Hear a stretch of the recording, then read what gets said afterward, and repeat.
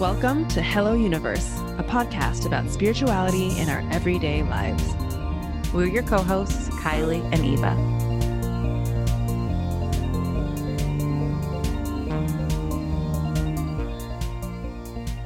All right. Taking my hair down. I'm like hot. I don't know what's happening here. Oh, okay. All right. Welcome Quarantine back, is everybody. out. I thought we were starting. Okay, for real now. Okay, no, we can start here. Okay, perfect. Welcome, everybody. Yes, thank you for joining us for another episode of Hello Universe. This is Kylie and Eva here. And this is actually our second take of this intro because the first one, we were a little bit out of it. Yeah. It was going to be too much work for Eva to edit, so we're starting over. Yeah. And you, dear listeners, benefit. Yes. Eva, how are you, my dear?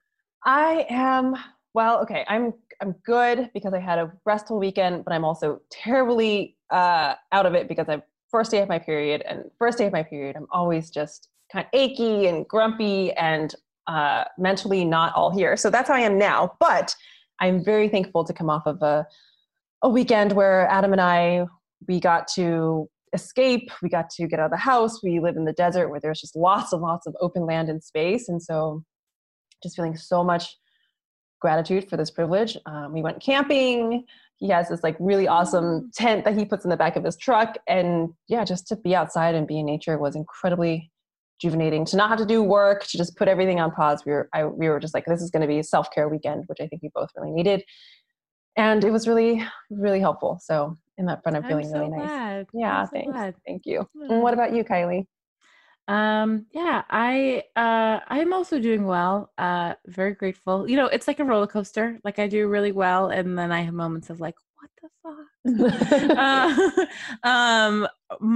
I will say it is spring here in New England, and the birds are just like unreal. They're just singing, and it's so beautiful. And I guess maybe because people aren't out and about, I just feel like they feel extra loud and bright, and I'm just feeling really grateful for that. So, isn't that? I do find that strange. Like it's strange in a good way. The birds of nature have been a reminder to me of how normal, or how like the world is just turning still. Like things in our world are a little bit upside down, but I tend to find solace in knowing that like nature still goes on. Like the world is still going on. Like we're just kind of like a little tiny blip. And that's I'm okay with that. But like in the grand scheme of things, like there's still some type of working order that brings me peace. Yeah. And in particular that the working order right now is rooted in no pun intended, like hope and renewal, and growth, like it's getting warmer and the days are getting longer, and you know, again, where we live, and that is really a huge comfort. So I'm grateful for that. Yeah, it's beautiful. Yeah. Speaking of beautiful, we have a beautiful giveaway to celebrate. Oh yes, we're so excited about this. Kylie and I have been, we were excited to create the giveaway, and we've been really excited to give away these prizes to one lucky listener. So why don't you announce the winner, Kylie? Yeah. So, and thank you to everybody for all the support. This, you know, has been a new adventure of ours. And we're both so touched by everyone's support, the reviews, the shares you give for the episodes, et cetera, like really, really, really grateful. Yeah. And congratulations to Erica Adams. Yeah. Hi, Erica. Thank you. Thank you. I'm just going to read, we did a random number generator, but I'm going to pick Erica. I'm just going to read Erica's beautiful review. She wrote, "Can I join? Sometimes you listen to a podcast and are just wowed at the level the people speak to that seems far above your own level. Listening to Hello Universe, I wanted to join in. I wanted to talk to the people in my life I've clicked with like Eva and Kylie have. Thank you for the reminder that I can deep dive in. The invitation is always there." Thank you so much, Erica. So we will be in touch. Yeah, it's a beautiful review. Yeah. Yeah, and I just want to add that before starting this podcast, I didn't really understand really the point of subscriptions and reviews. I didn't really understand like the business of it, but it really does help get the word out to new audiences, especially for little tiny podcasts like ours. So if you like the podcast, please continue to share with other people and subscribe and rate and review, because it's like the best way to just organically grow. So thank you so much. Yeah. Yeah. Okay. We also wanted to announce, so we actually have 2 prizes. So that first prize, we're going to be giving out a free 90-minute mindset coaching session with me, Eva, a 60-minute session with Kylie, and then a bunch of our free books. And we had a second prize. This person was helping us, tagging friends on Instagram to share the episode with new listeners and friends. And so the winner of the second prize wins 2 of our favorite books and also a really awesome, beautiful Oracle card deck. And the winner is, the Instagram handle is HCat in Wonderland. So thank you so much. You'll be hearing from us, and we'll send you those books and the Oracle card. Woohoo! Yeah. All right. So before we introduce our guest, Kylie, what's going on with you in terms of work? Is there anything that you want to share or promote right now? Yeah. So I just am loving doing intuitive work and doing Akashic Records readings. I've been going on Facebook Live a lot to do Oracle card readings just live because it's been fun, and I have been in all honesty just showing up for my business in a way that I hadn't for a long time. And so it turns out, guys, when you show up for your business, people hire you and you get to do the thing you love doing. Yeah. So I've been getting to do a lot more readings, a lot more readings for people lately, and it's just always such an honor. So if you are interested, if you're curious, if you're wondering what the heck the Akashic Records are, the long story short is just that it is a way of tapping into essentially your soul's wisdom. And we'll do an episode where I'll dig in a little bit more on it, but suffice to say, it's a really, really beautiful way to get messages. And actually just today, someone messaged me and said, hey, so if I get a reading, is that gonna does that open up you to receive more messages? Because I had all these crazy things happen to me today after I got my reading. And the answer is yes. Oh, that's awesome. Because it really strengthens your own connection to your own soul and your own kind of intuitive gifts. So anyway, I can feel myself like I'm about to just keep talking. So I'll rein it back in. But I will say I've just been so honored by the chance to do so many readings lately. And if you are interested, if it speaks to you, I would love to read the records for you. So you can book a session at my website, akashicgrace.org. Yeah, and I just have to say, actually, I totally forgot about this, but Adam, my partner, got a reading from Kylie because he saw that you were doing the $20 special. And I told him, I was like, he should jump on that. And so he did, and he got his reading this morning, and he said that he was really lovely and very affirming. And I think he was like, it was totally worth it. He was like all about it. So that special, glad. I'm so happy that he got to jump on that special when it was there. And I know that's not happening anymore. So, but all the more reason I think to find Kylie and do was it like an hour-long session normally? Yeah. So the sessions, so I was doing these like snippets, these like mini readings for people. And I phased those out only because they're lovely, but it was this kind of weird energy for me to like pop in and out of the records for people. Yeah. Like there's something about them that asks you to like pull up a chair, So the session is an hour long, 50 minutes of which is in the records. And then there's always a little like chit chat and asking questions on either side. Cool. So awesome. Yeah. Absolutely. Great. I'm so glad that Adam liked his reading. Yeah, well, I might want to talk to you about it more off the show. So we'll we'll talk about that later. Okay. And for me, Eva, I am promoting my 4-week one-on-one meditation program.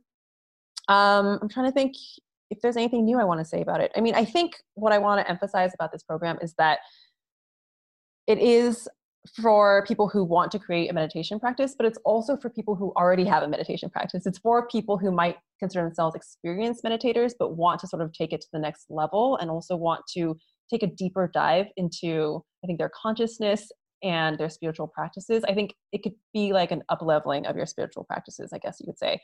And also outside of working on the meditation practice, it's also a huge focus on mindset, because I believe that mindset is really the catalyst for all change. Like any emotion that you're struggling with, whether it's loneliness or anxiety or fear or overwhelm, if you have a goal that you're trying to achieve, but you feel stuck, or if you have a habit or behavior you want to change, it all really comes from what you're thinking and what you're believing, mostly what you're thinking unconsciously. And so part of the work that we do is about pulling that out together.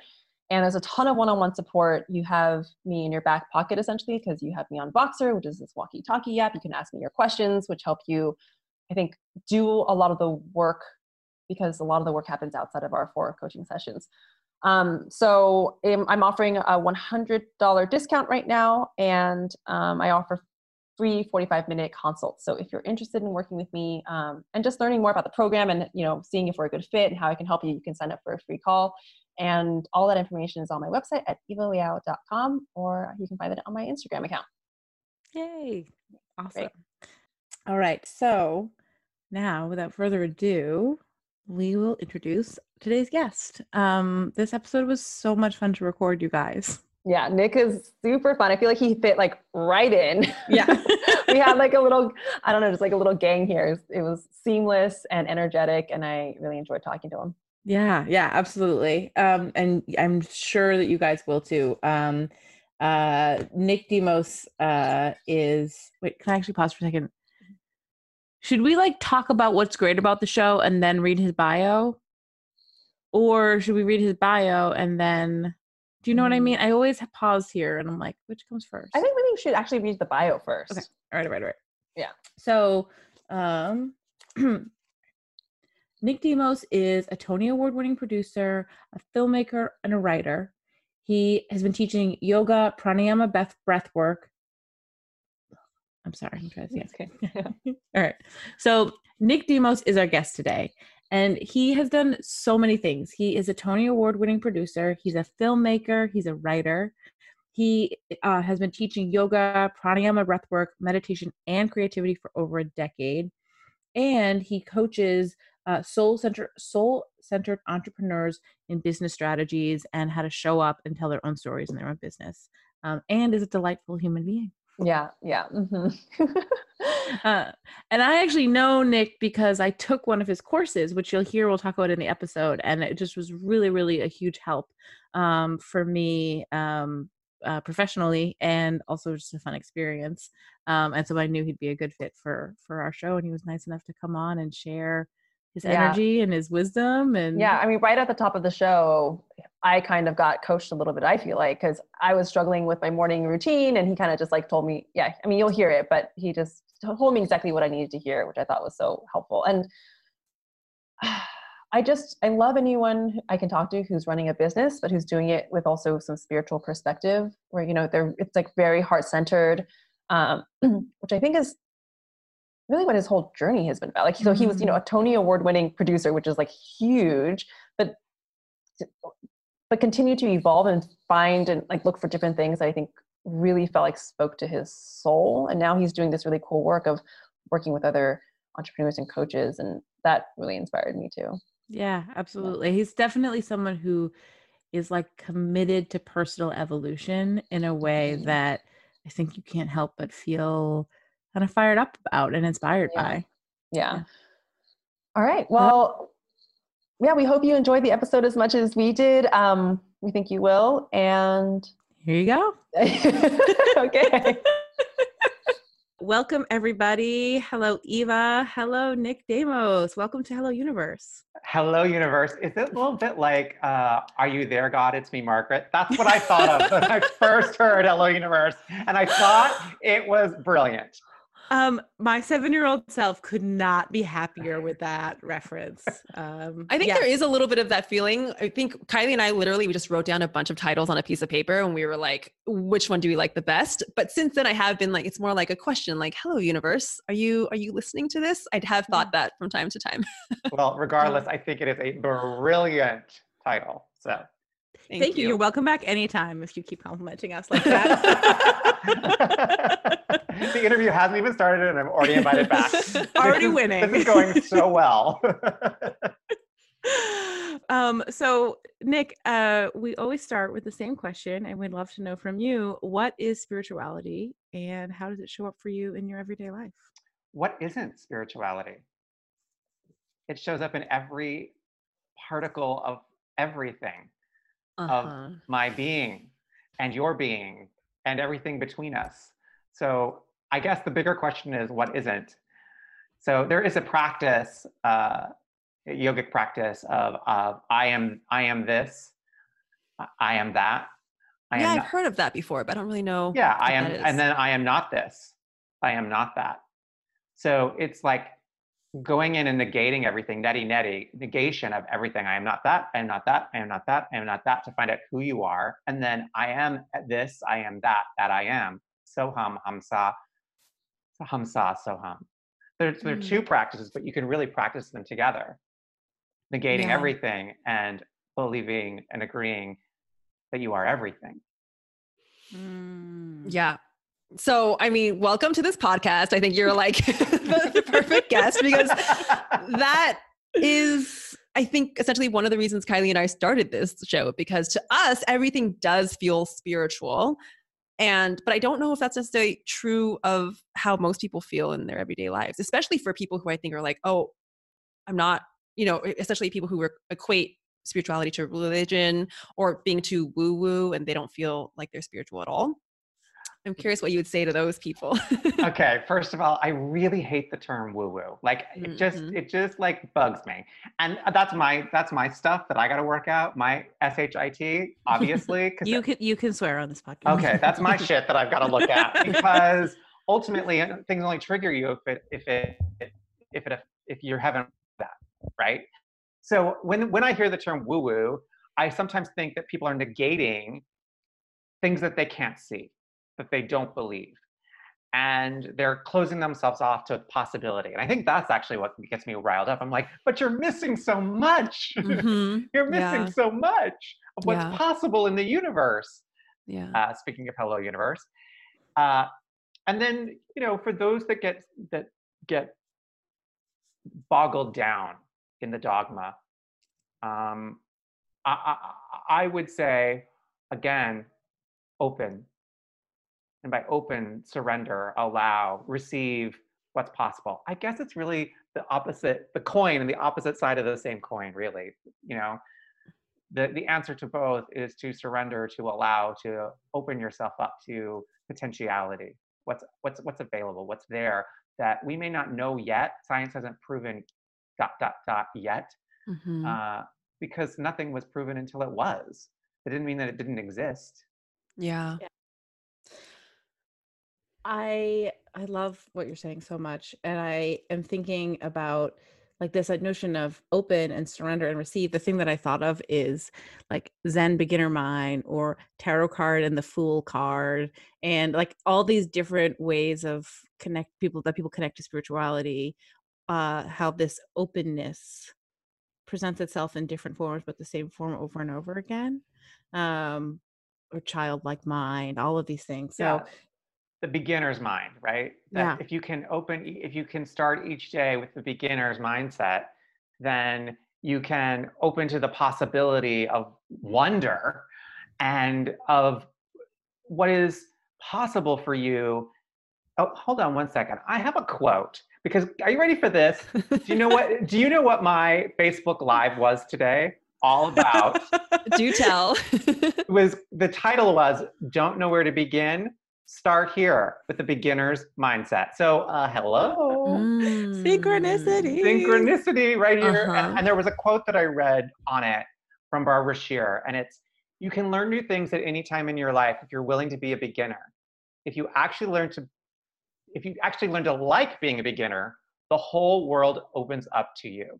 Oh my God, that's so... The second part of that is really important, liking to be a beginner, because I think it really requires us to drop our ego. Because I think, myself included, a lot of people like to be experts or to have done something enough so that it doesn't have to feel like a struggle anymore. So it almost seems intuitive, but I think, but you're absolutely right. I think to me, I equate being a beginner with just like surrendering And every time I get stuck, I have to remind myself to just like let go a little bit and chill out and surrender. And when I do that, I find myself way more open to receiving information or doing it a different way. And it feels risky. It feels vulnerable. Right. And That's what it is. Yeah. That's what it is that we get this vulnerable sense because we all have that feeling of in some way, shape, or form, and it takes many different forms for us, but of not feeling enough. I am not good enough. What I have to offer isn't enough. I'm not smart enough. I'm not whatever it is, however it manifests, right? And when you're a beginner, you don't feel like you are enough. Right. Yeah. Oh, good points. With like puts a magnifying glass on this not enough anxiety that we all carry around in some capacity. I'd never really put that. I was thinking about it in terms of control, and that like when you leave the beginner phase, you can give yourself the illusion of control because you think I know how to do X, Y, and Z, and so you can create this kind of false safety around control. But when you're a beginner, you're vulnerable because it's so abundantly clear that you're not fucking in control of anything. What's that saying? What's that saying? Before enlightenment, walk to the well and get water. After enlightenment, walk to the well and get water. Like it's constant, right? It's not. Yes, as you start something at the beginning, you're vulnerable. Yes, you learn as you practice something, as you do something over and over again, you gain mastery. So you feel like you have more control. But like you're saying, at the end of the day, we don't have control of anything ultimately, other than our reaction to what happens to us. Yeah. Okay. So can I ask, do you have any tips on how to be a beginner, like how to start as a beginner? And I know that sounds like maybe that should be obvious, but sometimes I think, okay, I'm going to throw out an example because this is where I'm stuck right now with all this COVID-19 stuff happening right now. Everyone's like, it's really important to have your structure and like your routines are really helpful. And I think that can be true, but I have found, and I used to love my morning routine. It used to be a place where I felt like it was healing and inspiring, but now my morning routine feels really boring and I kind of don't want to do it anymore. Oh, we're there. We're at this is boring. Yeah, kind of. I'm like, this is boring. And I almost feel like I'm doing it, if I'm being honest, from a transactional state. It doesn't even feel like I'm doing it because it used to bring me so much joy. And now it's like, am I doing it just because you're no longer getting the high? Yes. Right? And so you're actually seeking the external validation of the high. Yes. I'm like, yes. Preach. Right.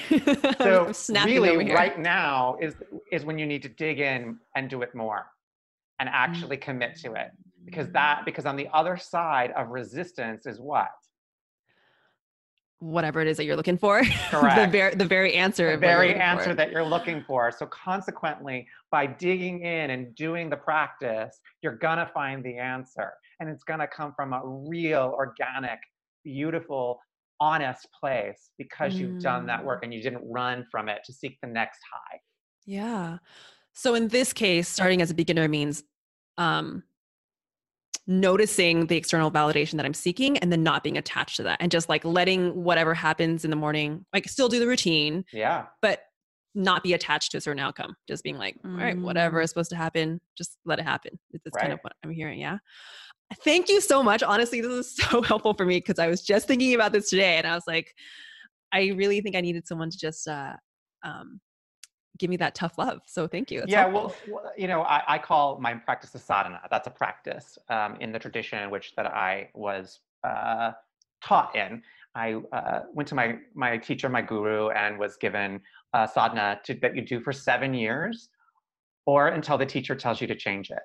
But it's all based on when the teacher says you can change it, not when you want to change it. And coming from a creative background, I wanted to change it every day. Right. Yeah. And so I had to sit in my shit again. I'm using the word shit again. I had to sit in my shit and really notice all these feelings that you're talking about and the emotions and all this and the boredom. At certain points, I was so bored with it. Right. Yeah. But that's why it's called a practice. Yeah. Yeah. Okay. This is already so great. Can you pause here and actually share a little bit of your origin story? Because I think you just referenced a number of things like being a creative person, having a spiritual practice that was 7 fucking years. Yeah.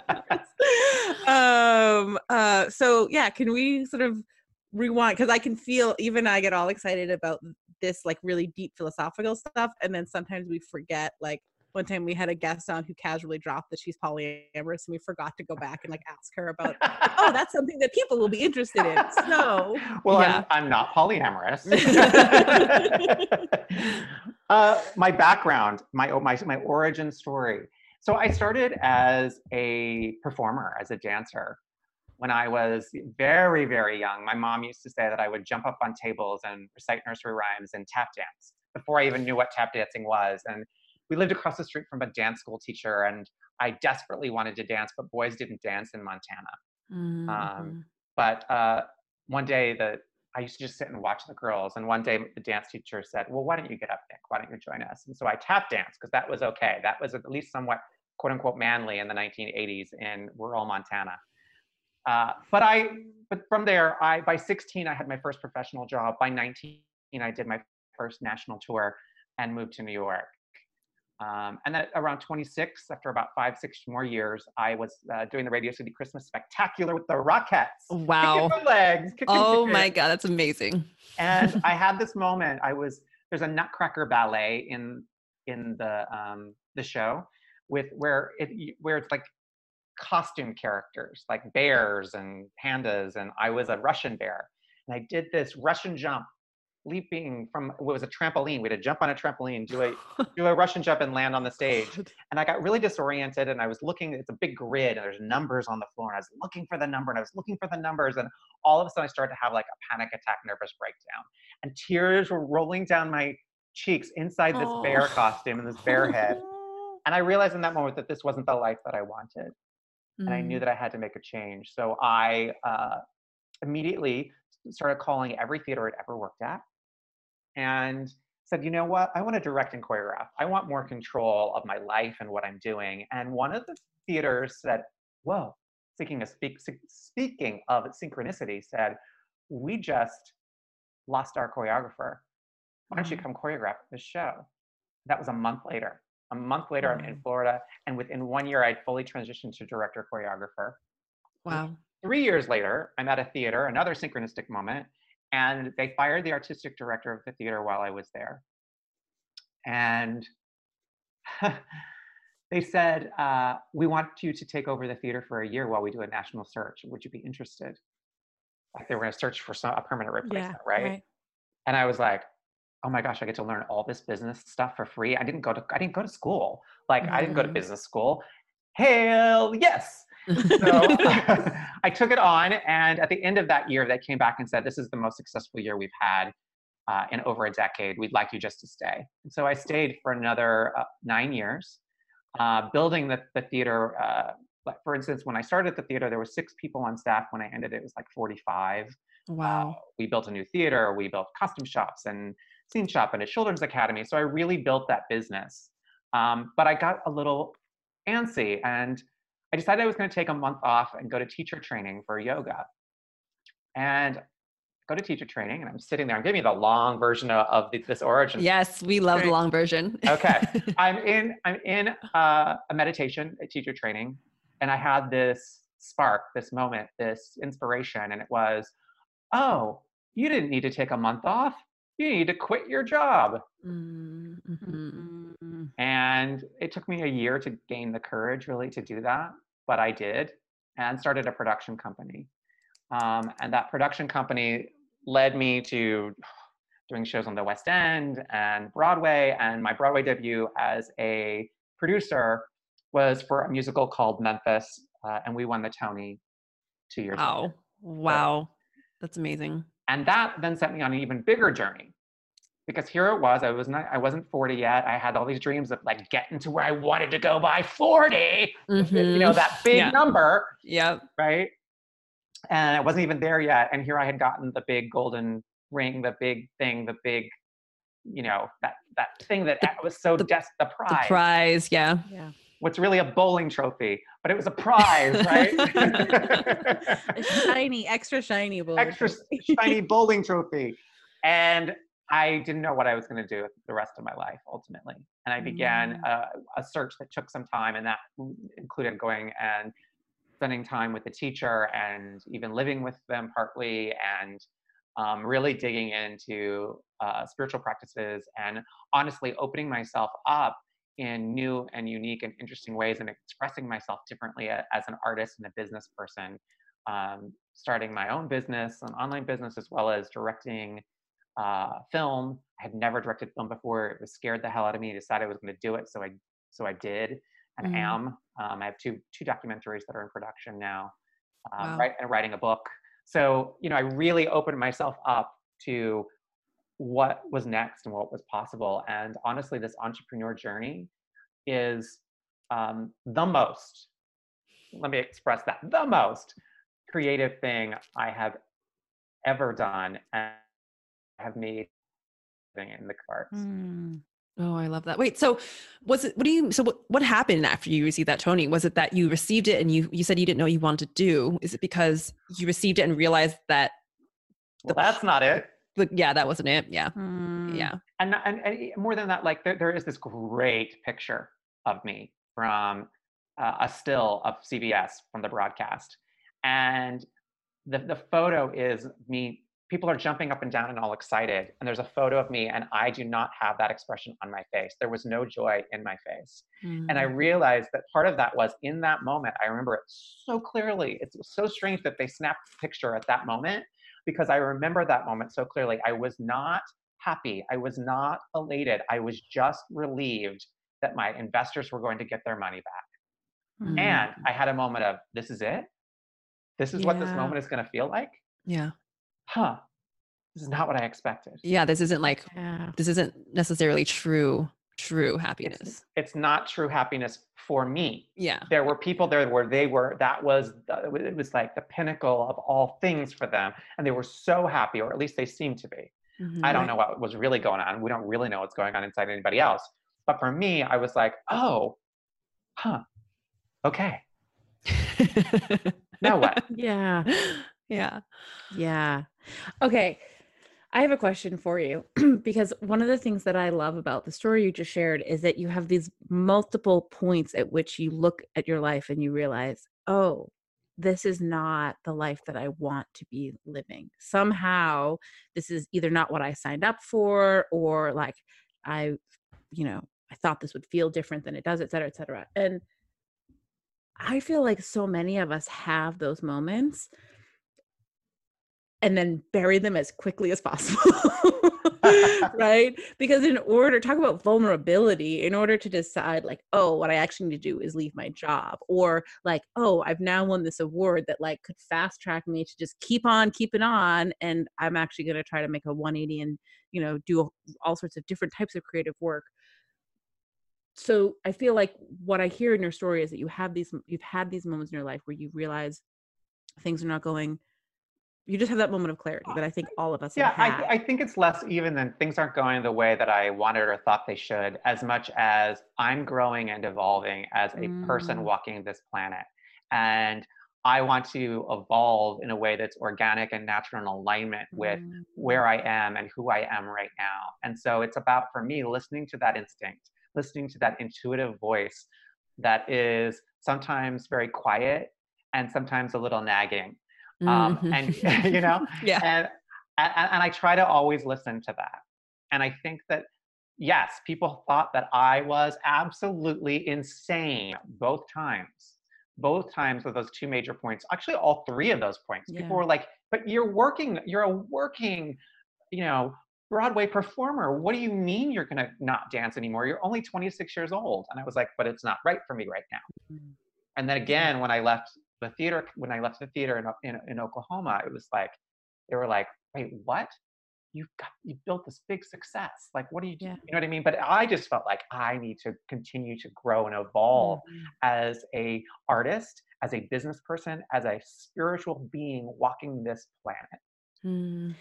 So how do you summon the courage to listen to the intuition? Because I think it's one thing to hear that voice and recognize, like, okay, like, because I find intuition super important. I mean, it's a big part of the work that I do, Mhm. and I also find like being brave and taking risks, just like, it's so compelling. And maybe pull the curtain back a little bit, right? Like there's a reason this story is speaking to me. Miss, like, I have a corporate job and I read the Akashic records, you connect the dots, my listener.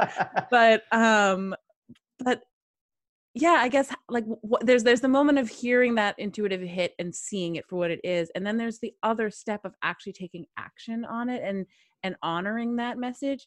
Well, what's that thing that I think Oprah talks about a lot about, I love me some Miss O. What Oprah Yep. talks Same, about, same. You're in good company. that, at first there's a brick, you or then the wall starts to cave and then the entire building collapses on you. I think that I very early on realized that, I only wanted a brick. Mm-hmm. I think also I had a lot of trauma in my childhood. And we can get into this without going into detail, but I was abused sexually, and it had a profound impact on me in terms of learning to trust my instinct and intuition, and honoring the life that I wanted to live and that was right and in alignment with me, versus hiding, versus not listening to my intuitive voice. So I think because I had so much trauma, and then there's more trauma beyond that, but there was this. Experience. Thank you. Yeah. Trying to find the right word that shaped me. Yeah. Yeah. Yeah. And I mean, that's beautiful because you took that experience and you really put it to good use. Do you know what I mean? Like you turned, Kylie and I have talked about this before, like you turned shit into gold, which is something that could be really terrible. You learned these beautiful lessons from them and applied them to your life. Yeah. I mean, I don't regret anything that happened to me, which sounds crazy. Oh, I don't regret being abused, but I don't, because of the well of the depth of what it has offered me, and the perception shifts that I had to make, and because I was a victim for a long time, y'all. Mm-hmm. I wallowed in my victimhood. And part of the success that I had was I was so driven to prove people wrong, right? And I wallowed in this victimhood for quite some time, and finally came to the other side of it. And I think that every step along the way, I was a greater human for that experience. That doesn't excuse the behavior. It doesn't excuse anything that person did to me. It doesn't excuse any of it. Mm-hmm. But what it does is offers me a way of looking at it and a perception that is of beauty. Yeah. Forgiveness, gratitude, and beauty. I think I have found too, when you are honest with yourself about the shit that you really, really would prefer to like ignore or bury or not be honest with yourself about, but when you can speak your own truth to yourself, then it's like that dam breaks of being able to listen to your intuition, because your intuition has been screaming at you, that whether you call it intuition or inner knowing, whatever, it's maybe been screaming at you about a lot of things for a long time, but you can't selectively numb, right? So if you numb some of the like uglier things, you also numb the messages that are like your highest blessing, and divine guidance. And so when you get real about the scary, dark stuff, you also let so much light in. Yeah, I call it sitting with my dark friends, right? Rather than trying to push it away, invite them to sit next to you. And yeah, inviting more in for tea. Isn't that something that they say? The same idea. Yeah. Yeah. That comes up all the time in this podcast, because it's this dance that I know I do, I know other people do. It's this dance of knowing that the solution is the welcoming, and knowing that the solution is sitting with that. But of course, or not of course, but there's going to be that initial resistance or the initial fear. And my lessons so far is really just strengthening that muscle of sitting with the dark stuff more and more. And it actually does get, I don't know, I would say, dare I say, it gets a little less scary. It gets a little less scary. You get more comfortable in the uncomfortability. Yeah, totally. You build your tolerance. I mean, and so yeah. And speaking, I mean, like right now, everyone's so uncomfortable in this COVID time, right? Having to sit with themselves. We're in this period where a lot of people are alone right now, right? Or they're surrounded by immediate family at all times, right? Which again magnifies everything. Magnifies all your stuff, right? Because it's uncomfortable. It's a very uncomfortable place to be. And we don't like uncomfortability. We run as far away, like you were saying, as we possibly can to get out of the uncomfortable feeling. Well, what if you just sit? What if you just sit in it and not only sit in it, but welcome it? If you can welcome it, if you can allow it to become a part of you and know that it's okay. Not only is it okay, it's like a beautiful part of who you are. Sun, moon, masculine, feminine, dark, light. It's a part of the totality of who we are. And when we can embrace the darkness in us and our light is when we really are in harmonious alignment. Yeah. I found that to be true. And I have found also that the more I can do that for myself, the more I can also do that for other people. Because I only reject in other people what I reject in myself, right? It's like I have no compassion for that because I'm just like, I don't want that. Either I'm projecting it out and I'm afraid they're going to throw it right back at me or something. My brain will do these like somersaults about why that's uncomfortable. But it's such a beautiful process of like my self-compassion is self-compassion for everybody. And that is fucking beautiful because the truth is it sucks going around like being critical and judgmental. Like that doesn't feel good. Everyone knows that like there's a little thing that happens inside of you that feels gross when you're kind of judging other people. Yeah. Every time I get somebody who, hates on a post or something on social media, like, how that happens, the haters come out, particularly if you're like advertising for something. I always am like, thank you so much. Because, here's the thing, like they're hurting. We don't put that kind of thing out unless you're hurting, unless it's triggered you in some way, unless it's, offered you a mirror to look at yourself, and you just don't do it unless you're hurt. So rather than approaching them with more anger or more hurt or yelling at them or getting into a argument or any of that, I just bless them with love because there's nothing else I can really offer them. I was cracking up because I saw the other day that you commented to someone who was being a troll, "Thanks for the algorithm boost." I did. I was like, "Thanks for the algorithm boost." I was like, that is the perfect response. That is hilarious. Well, you know why? Because there's not really a whole lot to come back to that. Because they actually come back. Yeah. Some more. That is so funny. It's on you. And again, it's like, well, thank you. I'm sorry that you're not happier. Yeah. But you're not going to come into my field like that. I noticed this even like, in our little quarantine the other day. I was kind of like judging my husband for being on his phone, and then I paused and I was like, who are you really judging for being totally disassociating and distracting and avoiding their own anxiety? Maybe it's not your husband. Totally. I feel like my partner, I feel so bad for Adam. He gets it all the time where I will get annoyed with him for like relaxing and resting, or like in my Capricorn. I'm such a type A Capricorn. What I mean by that is like, he's so good at just like gonna take a nap in the middle of the day, or I'll be like, it triggers me somehow when I feel like maybe he's not like quote unquote working hard enough. That has nothing to do with him. It's everything to do with me because I have all of these stories about hard work, running a business, like blah, blah, blah. I can't rest. And that poor man. so it is such a wonderful mirror though. And it allows me also to do my work. So, and what a great gift he offers you. Yeah. For sure. Right? It's a great gift that he offers you. Oh, he is 100% a teacher. You know what I mean? When they say the people are your teachers, like he's teaching me a lot. Yeah. Also, I feel like if you had a partner who was like didn't have that Who's innate sense. equally as like, oh my type A. God, you would be so burnt out. Totally. Exactly. I think it's intended to be this way. Yeah. Yeah. When my partner Michael and I first got together, he used to call me Super Yogi because I was like, on one hand, I was like this yogi, and on the other hand, I was so type A that I was like Super Yogi. So can you tell us a little bit more about the work that you're doing now, and where this journey has brought you?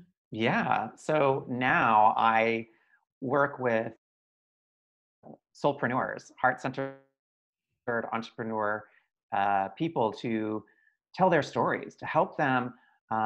Well, what would you say the course that I teach is like? Oh, interesting. Right. Because so Kylie, you've taken the course? Yes. Okay, yes. okay. So, I'm going to tell the backstory of how I ended up taking Nick's course, which is that I was praying is I guess the best word. And I was literally like, okay, I get this thing that I'm supposed to be building this business. I'm supposed to be doing this work and reading records and connecting with people, but I don't get it. Like I've been a salesperson my entire career, but I don't know how to sell myself. I am tired and I am frustrated. I need help.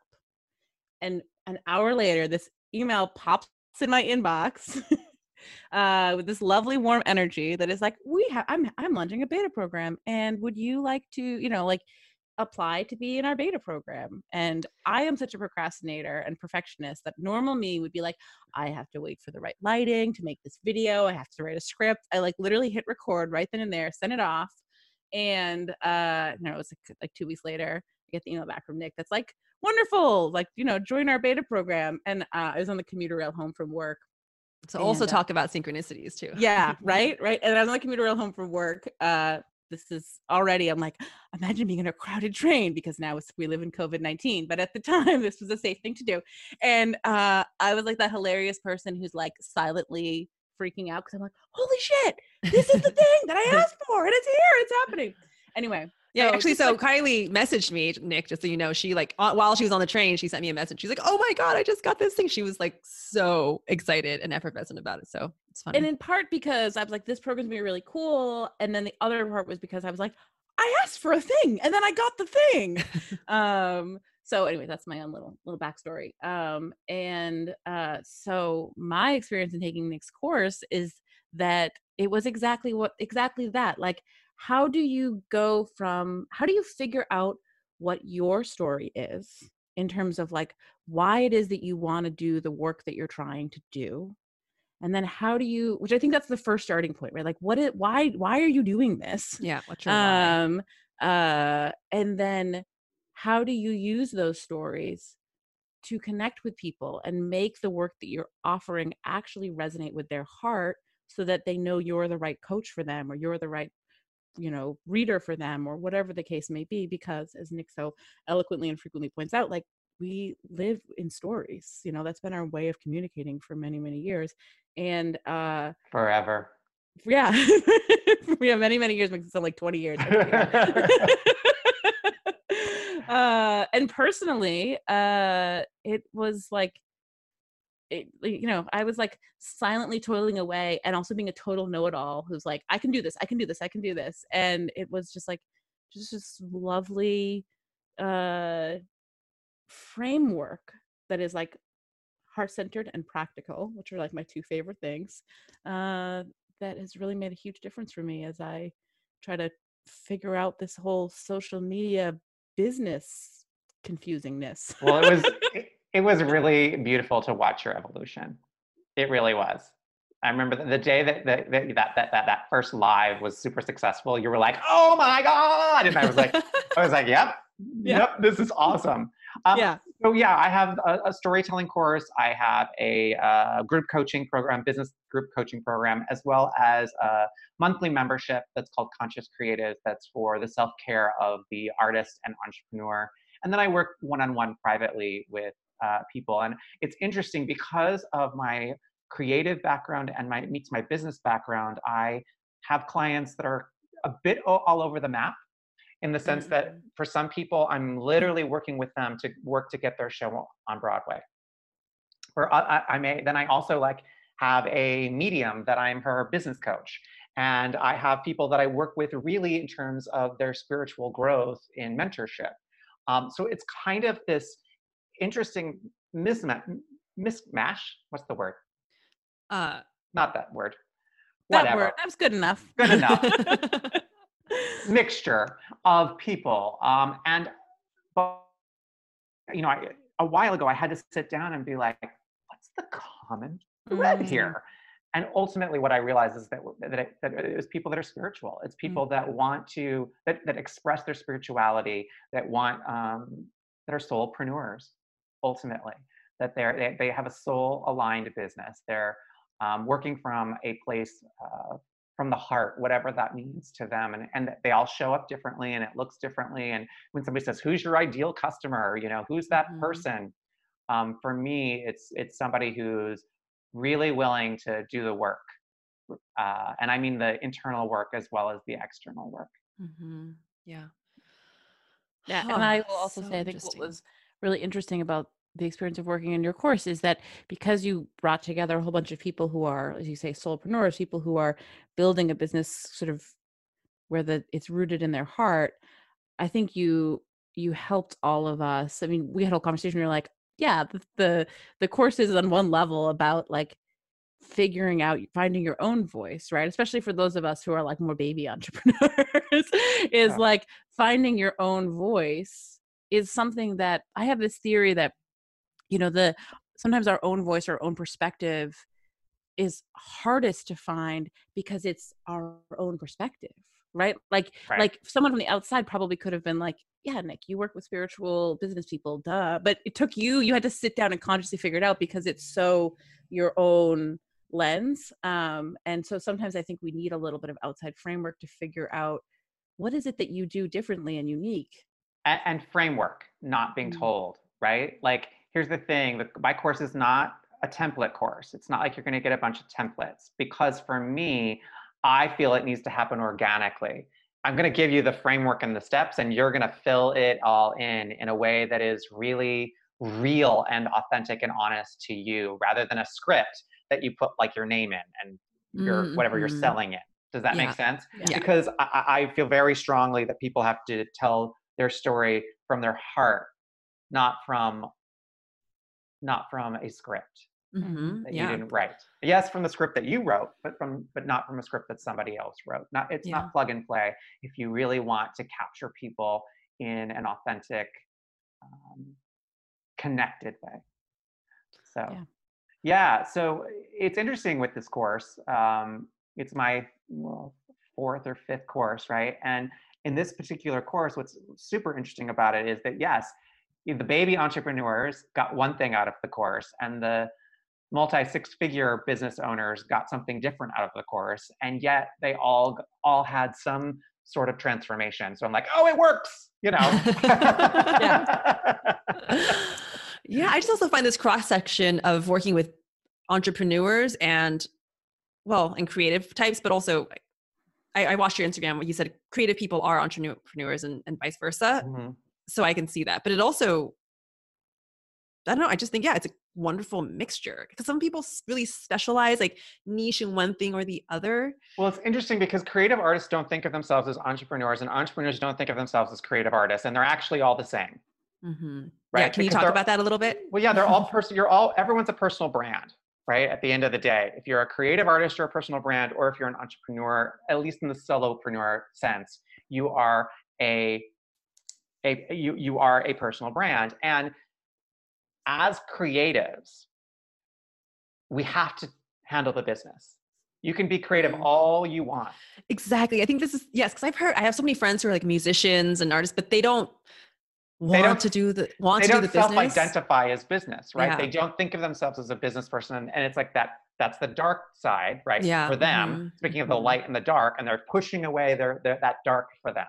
Yeah. But they don't want to look at that. When the reality is, if they would just embrace it, that's when that marriage of success happens, is for when people are business as well as creative. Right. And they need to not think of business as a bad thing, though. Because I think sometimes people think, oh, business is selling out. Business is like where I'm focused on the money and I don't want to do. So there's all these stories there too. Story. That's because stories. That's stories in the head. Yeah. Sorry, I just got really excited because I think if more and more people who are like heart-centered, soulful, compassionate people who care about social justice issues show up and decide that they also get to make money, then all the people who are terrible, who have all the money, get less of it, right? Like by conceding that money is awful and therefore like if you want to have money, you are awful, that means that we keep letting the power concentrate. Yes, preach, sister, crappy well, people it's perpetuating a cycle or a system that's already not working. Yeah, it's kind of broken. Yeah. So be someone who is like loving and compassionate and wants to make the world a better place and make a bunch of money, and then give that money to organizations that will make a better place instead of like, I don't know, taking advantage like everybody, like some terrible corporations are right now. There's a saying on my bulletin board. That's why I just looked over there. There's a saying on my bulletin board, and it says, when good spiritual people get money, they do good spiritual things. Right? Yeah. It's because I think, especially I had a lot, and a lot of artists have this scarcity mindset, right? This fear around money, because for years and years and years and years and years, and this is why we think we're not good at business, we were told we were never going to make any money. Go get a real job, right? So consequently, there's this creative part of us that believes that that we're not actually artists if we make money, right? Because there's this, for so many years, this narrative has been pushed into the creative community. And then for entrepreneurs, they think, well, I understand business, I understand the tactical things, but the creative part, I'm just not that creative. I'm not a very creative person. This was told to me by somebody at a business event that I went to, and I looked at her and I said, on a daily basis, aren't you writing a blog? Aren't you going Facebook Live? Aren't you? I was like, that is all creative. Everything that you do is creative. In fact, here, I'll take it even a step further, that it's not even about that. How you live your life is a creative adventure. How you bake your cookies, how you show up to make your bed, and the way in which you decide to do it or not to do it. How you fold your laundry can be a creative adventure. It's all about the perception that you take. I love it. I'm writing down this as a note. This is going to go on my wall somewhere. Yeah, because I think people have this idea creativity has to be like, visual, maybe musical. It has to be like in the arts, something that might show up in a museum. I even see myself like by default, I can fall into that very easily. But I agree that just like you said, everything could be spiritual. Everything is also creative because you're creating every second of your life through the choices you make. And creativity is spirituality. Yes. The word creative is the derivative of creation. What is creation? That is life. That is the spark of life. So the spark of your life is by the creator, the great creator, who is the great creative. Wow. Yeah. I mean, yeah, I went through your Instagram and I was going to ask you to speak on that, but I think you pretty much just nailed it on the head right there. Wow. Yeah. Did you Insta stalk me? I love it. Of course. Great research, right? Had to do my homework. Yeah, I love it. I have a question for you, Nick. So, you mentioned earlier the people who work with you are people who are willing to sort of do the deep inner work as well as the like practical work of like, building a business. And I'm curious, from your own experience, what sort of soul, that like inner work have you done that had the biggest lift to your business? Wow. There have been two major things for me. One is really having that practice, daily practice. I'm going to get I hear you. Loud and clear. And I'm thankful for it. Which I've now had for, over a decade. And it really shifted my perceptions and the way in which I went about business. And really helped me fine tune the intuition, because my business is for the most part led by intuition. I work my tail off at the same time, but I try to get out of the headspace of what is everyone doing, or what is everyone thinking, or what is the trend, or what is what is truthful to me, and how I can attract my vibe and tribe through that, which is exactly why it's perfect that the email that was sent to you was perfectly right for you. And there were, 30 some people that I said no to, right? Because I didn't think that they were right, but I knew that instinctively trusted that you were right for my program. So a lot of it has been about fine tuning the intuition. And then the big thing for me has been moving through the scarcity mindset that we were just discussing as, because of the creative background. I had a creative meet spiritual background. That's like, boom, boom, too big, like, oh, we don't make any money. We don't believe in money. Like, we're bad people if we make money, what I'm saying? And I have had to work through that. And that's still an ever evolving process for me of allowing, of surrendering and allowing. I have been the type of person who's made money. I've always made money, always, since I was a kid. Never had money. And very fortunate, incredibly fortunate, and I'm so grateful for that. But then there's always been this cap, right? At what I'm almost like what I will allow myself to step into. And so now I'm at this place of like really busting through that to step into a bigger space so that I can impact more people, so that I can get in on bigger platforms, so that I can speak truth, so that I can inspire, so that I can help people, right? So I can serve, and I should be rewarded for that. Like that's the part that we always forget, right? We always like, oh yes, I'm going to be in service. Yes, we also should be rewarded. We also should be given. It's abundant. Yeah. Like there's an abundance amount of money out there. We just decide that there's not, or we decide who it should or should not go to. But when we, like you were saying, step into it as a community, as heart-centered people, and embrace it, I actually think that we're right on the cusp of this. I really, really do, y'all. I feel like these old narratives are falling away, just like everything else is shifting, because we're at a place where we have to move into this new paradigm, and we are going to be the leaders of that new paradigm. Why do you think everyone right now is coming to us? So actually, let me ask you a question, because I guarantee right now there's someone sitting at home who, is an hourly worker who isn't making an income right now, or is afraid to get laid off, or right. Like there's a lot of people who are very like, real scared right now, practical and scared. And I get that. I get that. And so I can guarantee there are some people right now who are like, oh, well, I liked this guy until now. Fuck that. So can you speak to this notion around abundance and I'm going to speak to finance? I'm going to speak to the law first of expansion and contraction, right? That for every inhalation we expand, and on every exhalation we contract.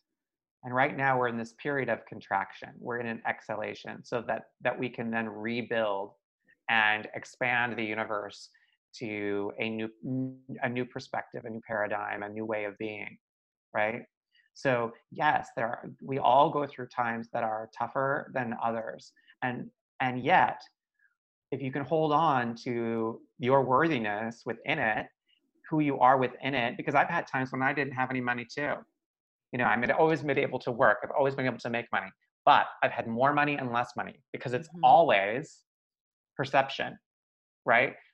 The interesting thing is no matter how much money you make, you still go through these same things. You see the richest of the rich panic about money too, right? Because it's energy. It's actually not money. So if you can remove the word money from it and shift it to something else, it's energy. Now that's not particularly practical, right? But on the practical side of me is like, start your own business now. Right now, you've got the time. If you're unemployed, or if you're underemployed, or apply for those assistant programs that were approved the other day, go out and get that and use this time so wisely, because there's a huge opportunity here for you to create your own shit in the world. Because the only control that you really have, and this is why I've always been a creator, is by making it yourself. You have no control, but it's an illusion of control that feels better. but I think also that what you're getting at is that it's like intention. Earlier we were talking about intuition and then taking action on the intuition, right? You have moments of inspiration and then you have to take action on them. So I do think, like, actually I was talking to someone very important to me early today, and I was talking about growing my own business, and they basically said like, this is a terrible time to grow a business, right? And I was like, I don't even want to hear it, because it doesn't, it may well be logically, but also like I know in my heart, like I have work to do, and if not now, when? So I might as well show up now, and like, because why the hell not? And that's that person's idea of what's going on. Their, again, perception, we're back to that word, it keeps coming up, because there's an exception to every rule. I can tell you right now, my business is growing in this time, which sounds crazy to people. They're like, wait, your business is growing? And I was like, it sure is. I'm thriving right now. And part of that, again, I think it comes back to that paradigm shift that we're in, right? That people are, they're panicked and worried, and they need some of the services that I have. That's just a given. Like, part of business is, what are you filling? What hole are you filling? What's the need, and how do you fill it, right? But part of it is, I really believe, is that people are attracted to more heart-centeredness right now. And I feel like that's gonna keep going. I mean, I'm hopeful for that. That's for sure. Oh yeah, I hope so. That's my hope. I've been really thinking about that recently. I hope that this can, I think the great hope of many people that I keep, reading about, is that this will really change some things. I don't really have more of a point to that. I guess it's like we don't know until it's all quote unquote over, and we'll have to see. But there's no normal. We're not going back to an old normal. This is going to change us as a world. It already has, right? And so there is no normal to go back to. There'll be a new way of being when we no longer have to be physically distant from each other. The way in which we relate to each other is going to be different, and I am hopeful it's going to be for the better. Wait, can you speak more about what do you mean by you think it'll be different? Because my cynical brain, but to be clear, I think I agree with you, because I'm actually quite idealistic. But to play the devil's advocate, I think there's a cynical argument that could say, well, we're so adaptable, meaning we can adapt to change, but also when things go back to, when there's no more social distancing, we can go back to ordering things online. Like, what's to say we're not going to go back to that? And we might, and we might, and we will go back to ordering things online. We will go back but to that just like all of the, just going back to the norm. But think about after 9/11. You guys are kind of young. So I'm not that young. We're not that young. That's very sweet. But before 9/11 and after 9/11, there was a shift, right? In the way in which we saw the world, the way in which we viewed the world. And I think that we're going to have another shift again. I don't know what that's going to look like, but I can tell you that we won't see the world in the same way. I think this is reminding me of becoming a mother, because I always get really mad when people talk about like new moms being like, get your body back, get back to normal, because that doesn't exist anymore. There's a new normal, and like we should strive to finding the balance and the like place where you feel whole in this new space in which you are. That old self, she doesn't exist anymore. Right. And I think that speaks to creation too, this idea of going with new and creating what's new instead of trying to replicate the old, which is going to be outdated. Yeah. And I feel like and so I think this has already changed us, however long it lasts. Like, it will change us, and we'll come out on the other side. And the truth is, to extend the motherhood metaphor, maybe we'll come out the other side of this probably with a very soft stomach and some stretch marks, but also maybe with a really expanded heart. And then the opportunity is, what do we do with those new pieces, and how do we choose to move forward individually and collectively? But there is definitely no normal to return to after this. Yeah, we have to create a new normal. Yeah, I mean, I hope so. I hope, and I think what we create. What I feel like what you're saying is what we create might still be shitty.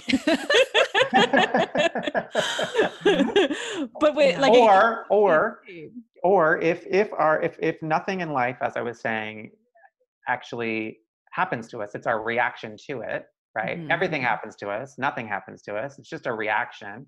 Then we can all create the reality together that it's not shitty. Yeah. Okay, so now and again, all of you loving, heart-centered people, go make money so the Donald Trumps of the world aren't the ones in charge anymore. Come on, get to it.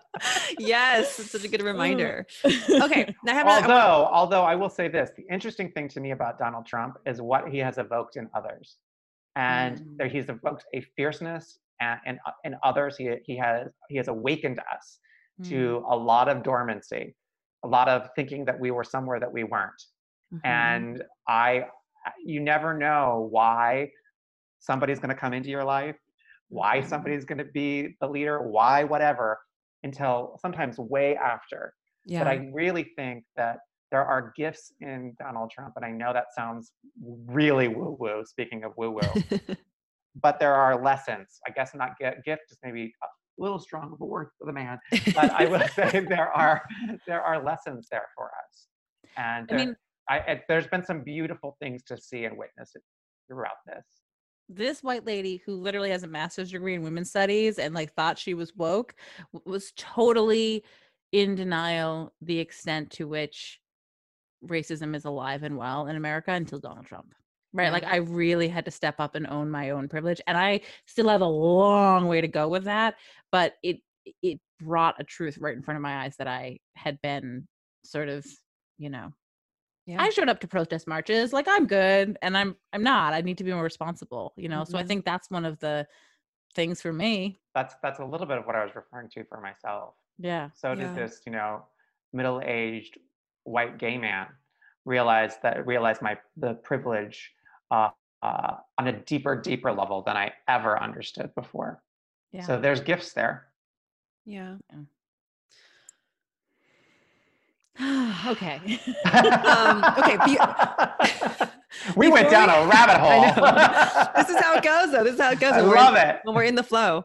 I do have one question that I do really want to ask you. Okay. We can move towards giving you sure. your evening back. But okay. So I know very recently you were on a big international trip as COVID-19 was sort of rolling across the globe. And so I think that you have a really interesting perspective. And then you came back to California straight to lockdown. So could you just speak to that experience a little bit? Well, it was very odd for us because we were in Malaysia and it was before it had hit there. And we left before it hit here, right? So we left and it hit and we're watching it on CNN, right? And in the hotel and we're like, whoa.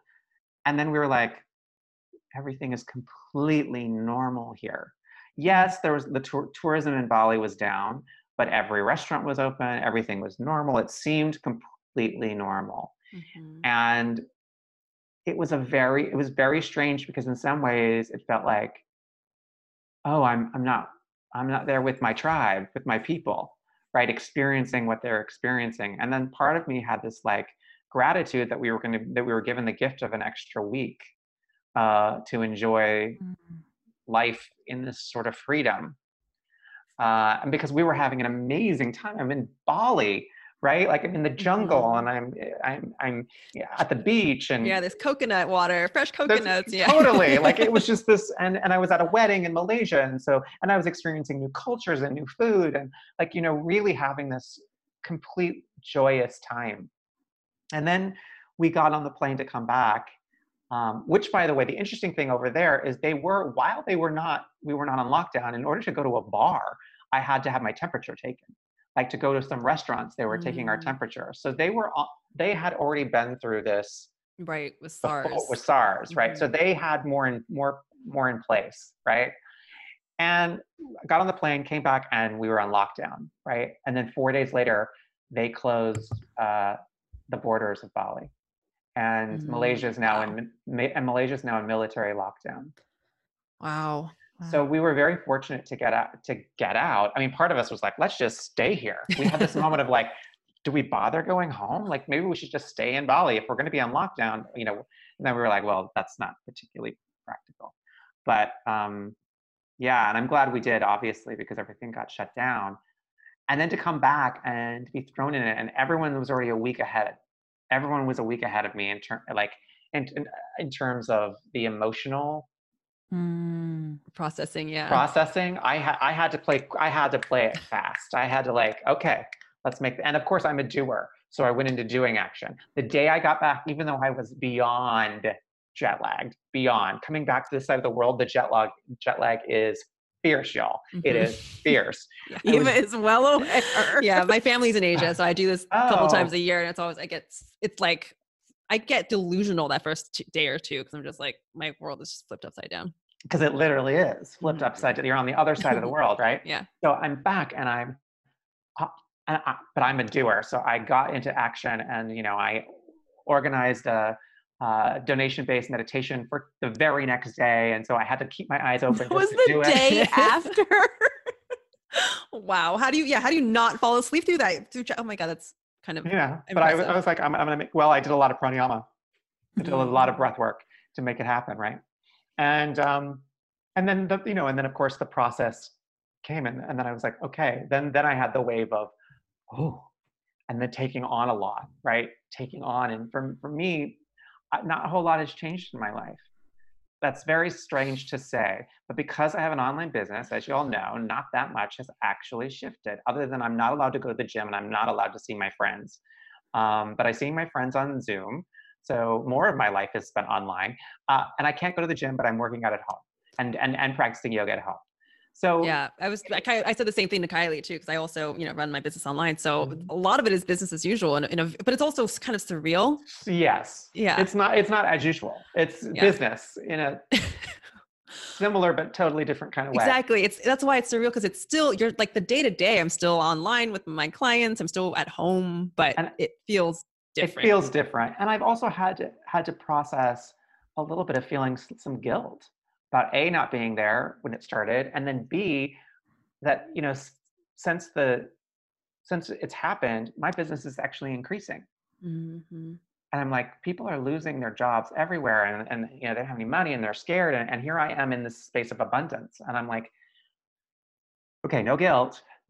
This is not about guilt, right? It's not about that. But I've been wrestling with that a bit, and that goes back to my own about the scarcity mindset piece. Right. I was gonna say, because whatever's coming up is the stuff that we need to work through. That's all. It's Totally. it's just another opportunity to work through this story. Absolutely. And that's what I keep telling my clients. I'm like, this is just a magnifying glass for us, or a microscope, either way, to look at our stuff, because it's going to come up and it's going to rage right now because of the container that's being put in. Right. Oh, you were saying something. I was going to say, I think it's such a wonderful example of going back to the beginning where we said sitting with our shit. So instead of being like, don't feel guilty. It's not that it's not that you don't feel the guilt. Instead, you get curious and you say, okay, I do feel really guilty. What does that feel like? And then let me, work with it so that it can dissolve. Teach me. Yes, it can teach me. Yeah. Yes, totally. Yeah. Again, let it come, invite it to sit beside you. Right. The guilt. Oh, hey, guilt, you're here. Okay. Mm-hmm. Yeah. Let's hang out and let's hang out. Let's see what happens. Yeah. I had this little moment of inspiration today. I've been spending a lot of time outside because it's the thing that's keeping me sane.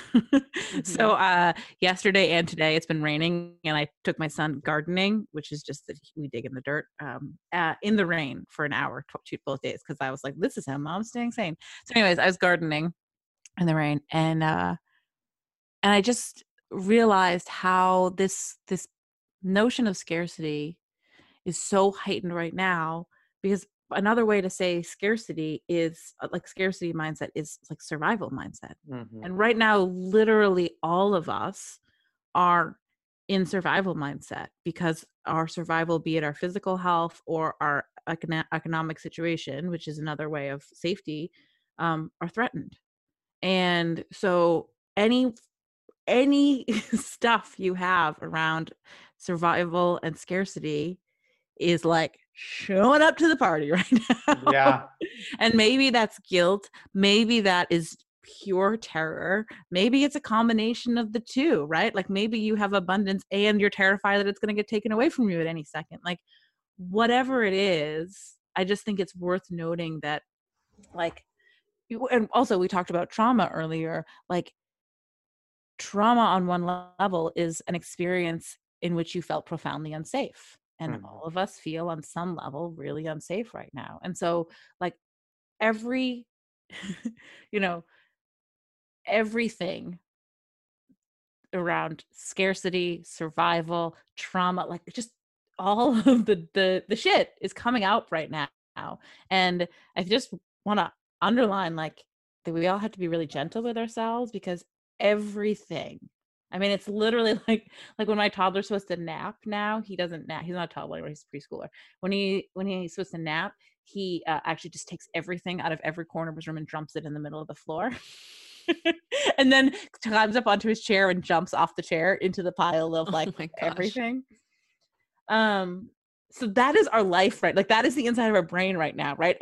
Everything has just gotten dumped into the middle of the room because our safety is threatened. And when our safety is threatened, we shut down, you know, a lot of things. We start building up walls and all sorts of triggers start going off. And so, you know, do as I say, not as I'm doing. But I think be gentle with ourselves and just recognize, like Eva, you said, like it's all an opportunity to at least get curious about the stuff that is getting triggered, the stuff that's in the middle of your floor. And I love that you're going outside, because there isn't a more abundant place, right? Oh my gosh, yes. And when in doubt, connect with the breath. That's really, because we get 21,600 breaths per day each, right? On average. There's nothing more abundant than that. There's nothing, it's the only thing that you absolutely have to have in order to live. You can go for quite some time without food. You can even go without water.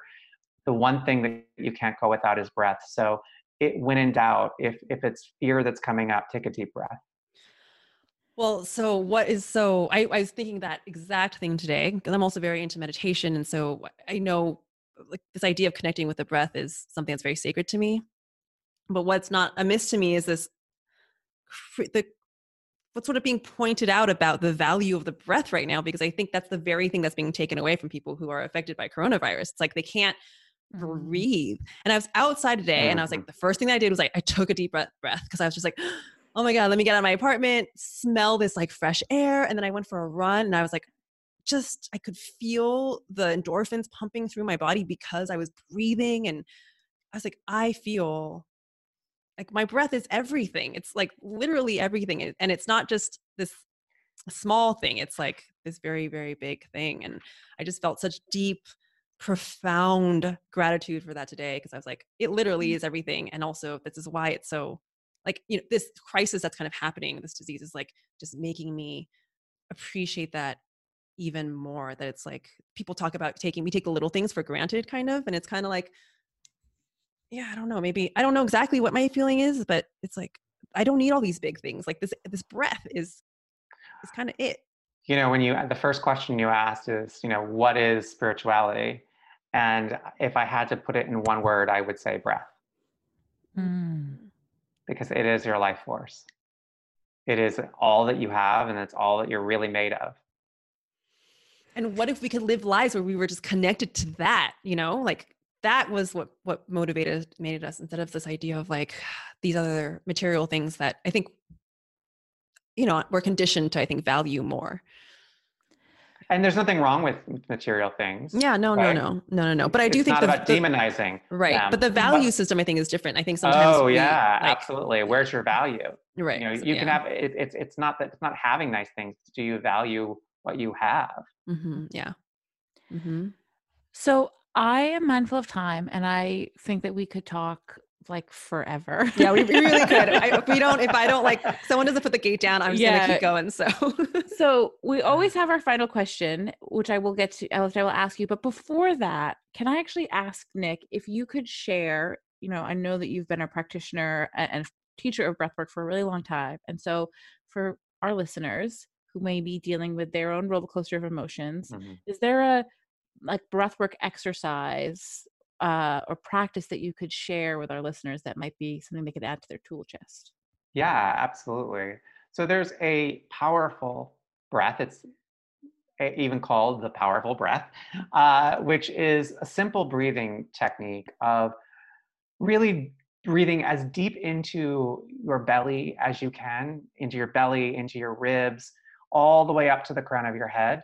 And you breathe in, you're going to inhale, and then you're going to exhale everything out through the nostrils only, inhaling and exhaling through the nostrils. But you're going to do that, and you're going to inhale for 3 counts. So let's just do it together. Let's just do it. Why don't we talk and do it? I love any opportunity to breathe. Okay, sitting up nice and tall, elongating the spine. And first, just begin by noticing the breath. Noticing its quality and shape. Maybe it's a little shallow. Maybe you've been rushed today or worried. But without any judgment, just notice where it's at first. And then begin to elongate the breath. Letting the sensation of the breath fill the nostril, come down the throat and into the lungs. And noticing as it reverses course out the body.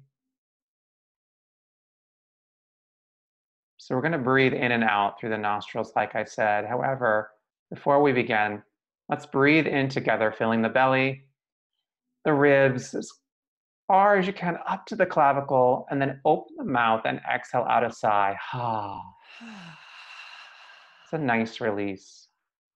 And then close the breath, and we're going to start the powerful 3s. We're going to inhale for 3 counts. Here we go. Inhale, 1, 2, expand the body, 3, and then pause and hold the breath. 1, 2, 3. Now soften, letting the breath out of the body through the nostril. Exhale, 3, 2. Let the navel come towards the spine. 1. Going again, breathing in. Inhale, 1. Expand the chest, 2. Collarbones, 3. Now pause and hold the breath here for 3 counts. 1, 2, 3. Now soften everything. Exhale out the nostrils. 3, 2. Soften more. 1. Breathing in again. Inhaling. 1. Pause and hold. Soften. Exhale.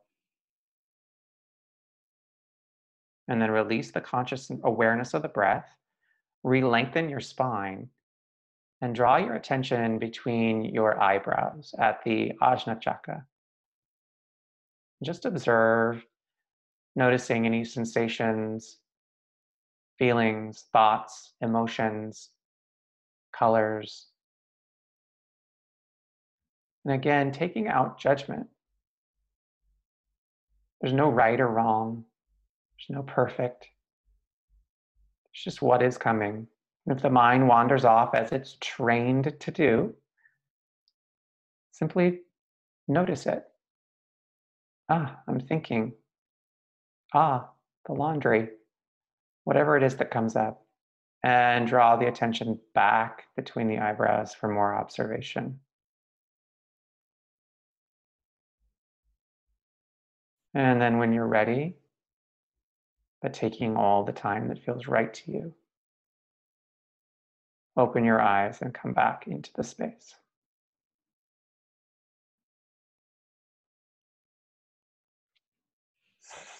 So that's the powerful 3. You inhale for 3, you pause for 3, and you exhale for 3. And you do that 3 times, and you would do 3 rounds, so 3 3s. And you sit in between each time in observation, just noticing what comes up for you. It's a calming practice. Obviously, we're all super chill now. And it also brings great clarity. So in times of trauma, in times of stress, it will not only calm the nervous system, but it also provides this opening, a gateway to the divine or the great creator that is within you. Thank you so much for sharing that.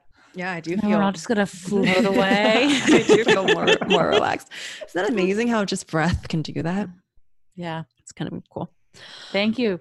Yeah, you're welcome. Yeah, I call it getting yoga high. I don't need to get high. Just get yoga high. All right. So we'll go around and ask the last question of the evening. Nick, what's something that's bringing you joy right now in the present moment? That breath just did. Speaking of the present moment, like just being in the now with sitting with the breath brings me great joy. And it really did being with you too and sharing that experience. So thank you. Thank you. Yeah. We also throw that question to you, Kylie. What's something that's bringing you joy right now? I think I mentioned it earlier, going outside, man. Like I I took my kids for 3 walks today. It's like rainy and damp and cold. And I'm like, bundle up, kids. Yeah. And my son is like digging through the dirt. I have to bring extra gloves because the first pair gets like soaked and muddy. And I have this little patch of what was a garden. I've lived in my home for 3.5 years, and the former homeowners, there was a beautiful gardener here, and so now it's just kind of this overgrown thing. And every year I'm like, I'm gonna do something with that. And so I've been doing something, which at this point is mostly like kind of digging a lot of stuff up, but just connecting to the earth, that like really tactile, like in my body. I'm stepping on the shovel, I'm like shaking out the loose dirt, I'm raking up leaves. Like it feels really, really beautiful. And I'm really grateful to see my kid like getting dirty, my daughter enjoying the fresh air, and like being able to get out of my own kind of spinning head and just into my body.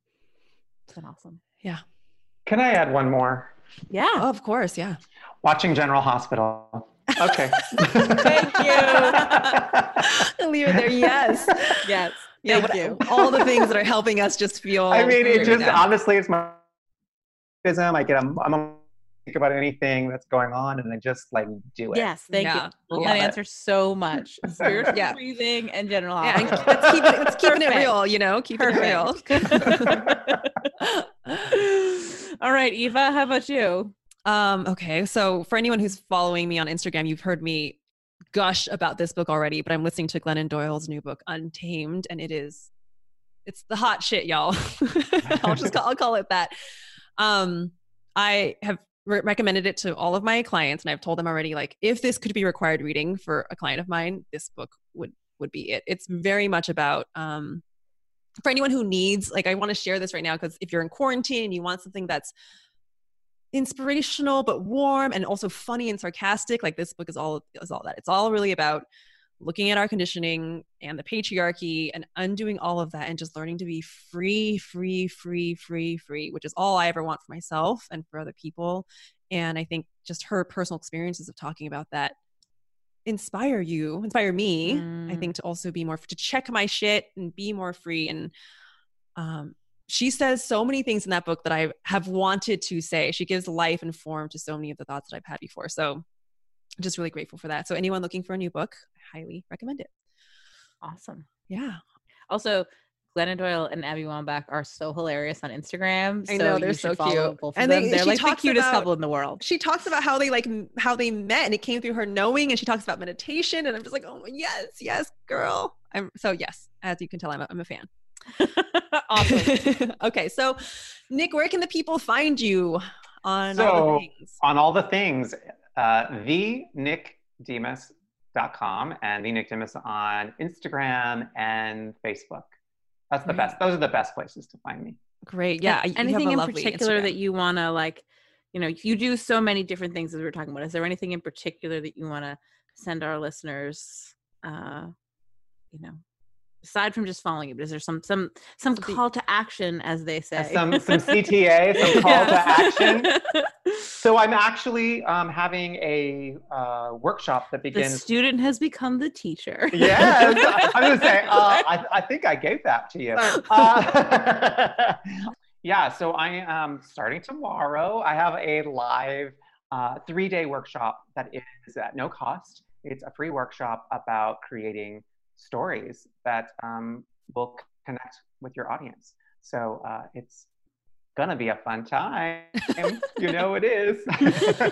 Yeah, I didn't even get to ask you about this, but I can already think that, like, that's something that I think would be valuable for me. So essentially, anyone trying to sell anything, of course you want to be able to tell your story, right? Anybody that wants to sell anything in this world, this is a workshop that you would find value in, that would offer you, and yes, Spoiler alert, there'll be an opportunity to continue to work with me at the end of it. Which you should totally do. In fact, you might hear a testimonial from somebody that we know. No, but that's so great, right? Because it's about learning how to sell something in a way that doesn't have to feel skeezy. It's about just being authentic with your own journey. That's really was the impetus for my course and for this workshop, for that matter, is that I didn't want to feel like a used car salesman. I didn't want to feel icky. I didn't want to feel gross. And I needed a way that worked for me. And so I did. And now I share that with others. Yeah, I love it. I love it. I love it. I love it. Thank you so much. Awesome. Thank you. Thank you. All right. This was such a pleasure, such a delight. Please feel free to come back anytime. Maybe when you write a book, whatever it is that you do next. I actually am writing a book. That's hysterical. You knew. Not a surprise at all. We would love to have you back. This was such a fun conversation. Yeah. Thank you. Thank you for having me. Y'all are wonderful. Y'all are wonderful. Thank you. Thanks. All right. All right, folks. So you can find me, Eva, on the gram at Bad Bitch Living, and also at my website at evaliao.com. And you can find the podcast on Instagram at Hello Universe Pod, and also our website is hellouniversepod.com. And then I am at Akasha Grace or akashagrace.org. And if you have enjoyed this, please go rate and review the show. It makes a big difference. And even better, if there's someone that you think of that you know would love all the wisdom that Nick had to share today, please share this episode with them. Thank you. All right. Thanks, y'all. Bye.